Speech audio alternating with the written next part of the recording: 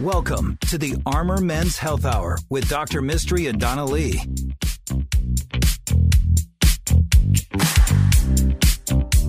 Hello and welcome to the Armor Men's Health Hour. I'm Dr. Mystery, your host, here as always with my co-host, Donna Lee. What's that sound engineer to you? Sound engineer. Co-host, sound engineer, co-host, extraordinaire. Scheduling maestro.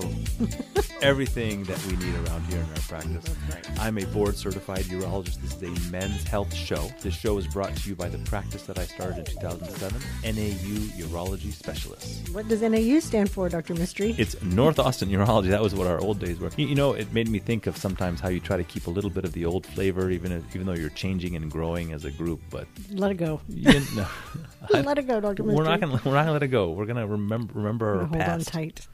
Like an ex-boyfriend. We just gotta let it go. And sometimes I think if I keep the more complicated name, it'll like stick in somebody's craw a little bit. Like, man, what's the name of that practice again? NA something. I think it's just urology specialist. That's what we're going for. That's what we're going for.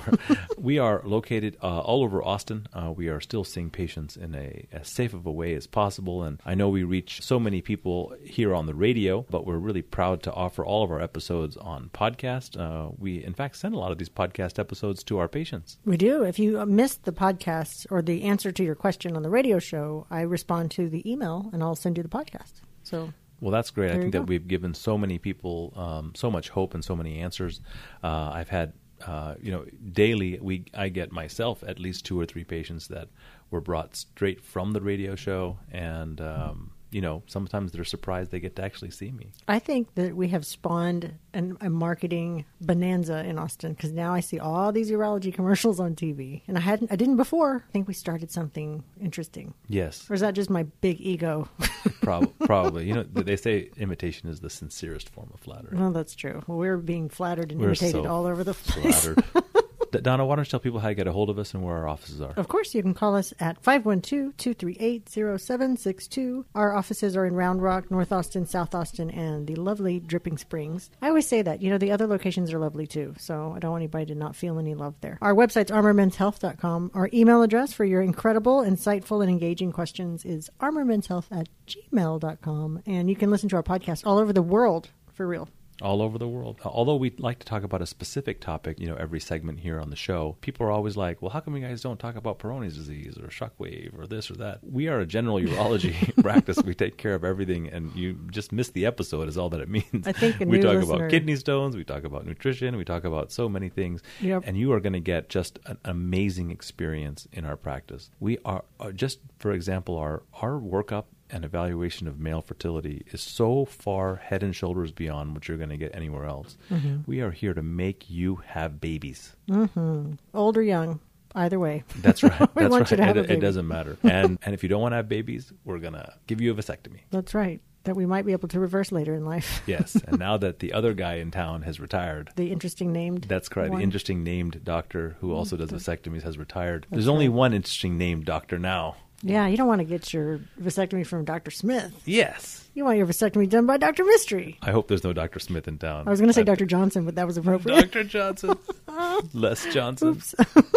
So your questions really help drive this show. That's enough banter, lady. Oh, sorry. Get to the meat of it. Get to the question. You Yes, ready? yes. Hi, Dr. Mystery. I've listened to your weekend show for several months and appreciate the information you cover. This one was a bit difficult for me to address over the radio, so I'm writing to get your thoughts. In 2013, at age 45, an annual physical showed that I had a high PSA. I think it was around 8 at the time. I consulted with a well-respected urologist and conducted a prostate biopsy. All of the core samples were benign. I continued to meet with him or her every 6 months and still do. In 2014, as my PSA went higher, I had another biopsy, again no cancer. My PSA continued to gradually go higher over the years. In July 2017, I had an MRI presented with some uncertainty. My doctor again did a biopsy in August, and again no cancer. My PSA notched up higher and higher into the high teens. Moving forward in September 2020, after a physician suggested a second opinion, he referred me to a different urologist. That person ordered an MRI. The MRI looked pretty good and noted that cancer was not likely. My original doctor, who I went to see every 6 months, doesn't ever feel anything from a DRE either. And I don't really have any odd urinary symptoms. He just mentioned that my prostate was somewhat enlarged. My PSA is now 26 during my last visit. His question is, after 3 biopsies, my odds of having cancer are very low since it's been checked so thoroughly. He's now 53. What are your thoughts? That's a great question. And I think this issue of what to do with a persistently high PSA after you've had a biopsy is a question that I think a lot of men end up with. And the majority of men, in fact, because if you have a PSA that's high and you get a biopsy, the chances are you don't have cancer. Why is it so high if you don't have cancer? I mean, thank God he doesn't have cancer. So that's just the normal person. Now him, what do you do with a guy with 26? Now that number should be under 4, and for a guy that young, it should be under 3. So what it means is that his prostate is just producing PSA. It's just making too much of it. Okay. I think that in some people, just having a very high or a super productive PSA doesn't necessarily mean anything. What PSA is, it's the PSA, we measure it in the blood, but it actually has a purpose. It actually helps liquefy semen. That's why our prostate makes PSA. It actually has a job. It helps liquefy semen. That's right. Okay. Maybe you just got really slippery semen. And just a lucky high number. Maybe just a lucky high number. But if you've had 3 biopsies, first of all, you have to, don't check it more than once a year, okay? You don't need that kind of anxiety. Then you can look for things that will reduce the PSA. And there are drugs that will reduce the PSA. There are surgeries that will reduce the PSA.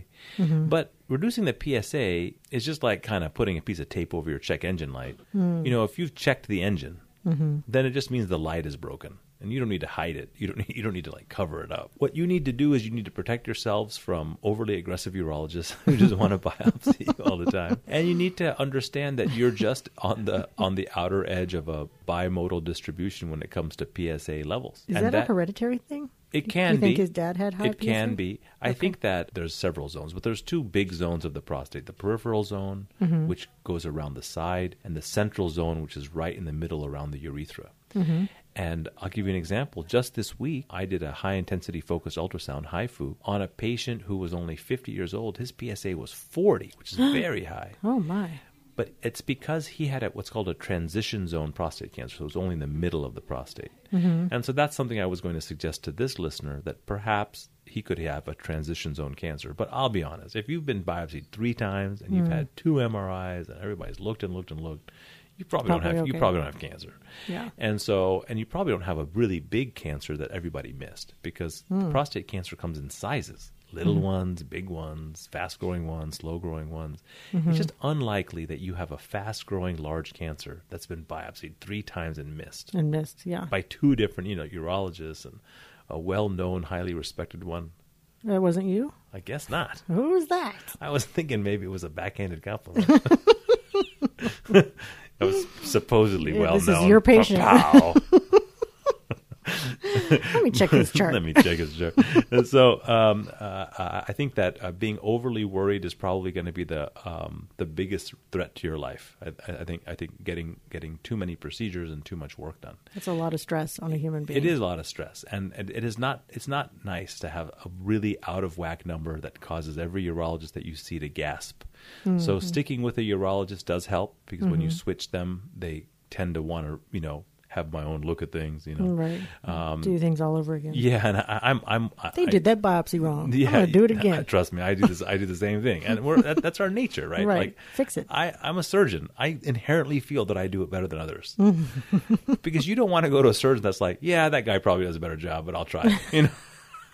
That's not something you want in your surgeon. You want your surgeon to have a lot of confidence that he's going to be able to handle that problem pretty well. And so when somebody comes to see me and they're like, "Well, I'm really confused by this problem." I mean, I get my big boy pants on. I'm like, "Let's go see what we can do better for this man." Right. And sometimes that works in your disfavor, because that means you're going to have procedures repeated and things of that nature. But I think in this case, you've been very well biopsied.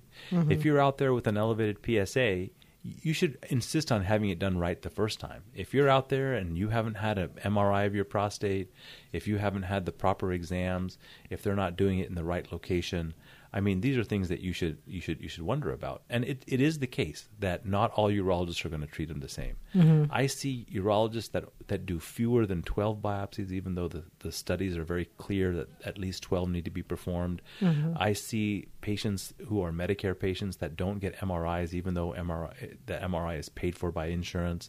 And there are reasons not to do it. Maybe there's a contraindication, or maybe you're just not that at risk or something. But I'm such a big believer of getting all the information I can prior to proceeding with the biopsy. Mm-hmm. And I think that is becoming kind of the natural standard of care, especially inside the big city. But so many of our listeners are on the outskirts, outside of main Austin.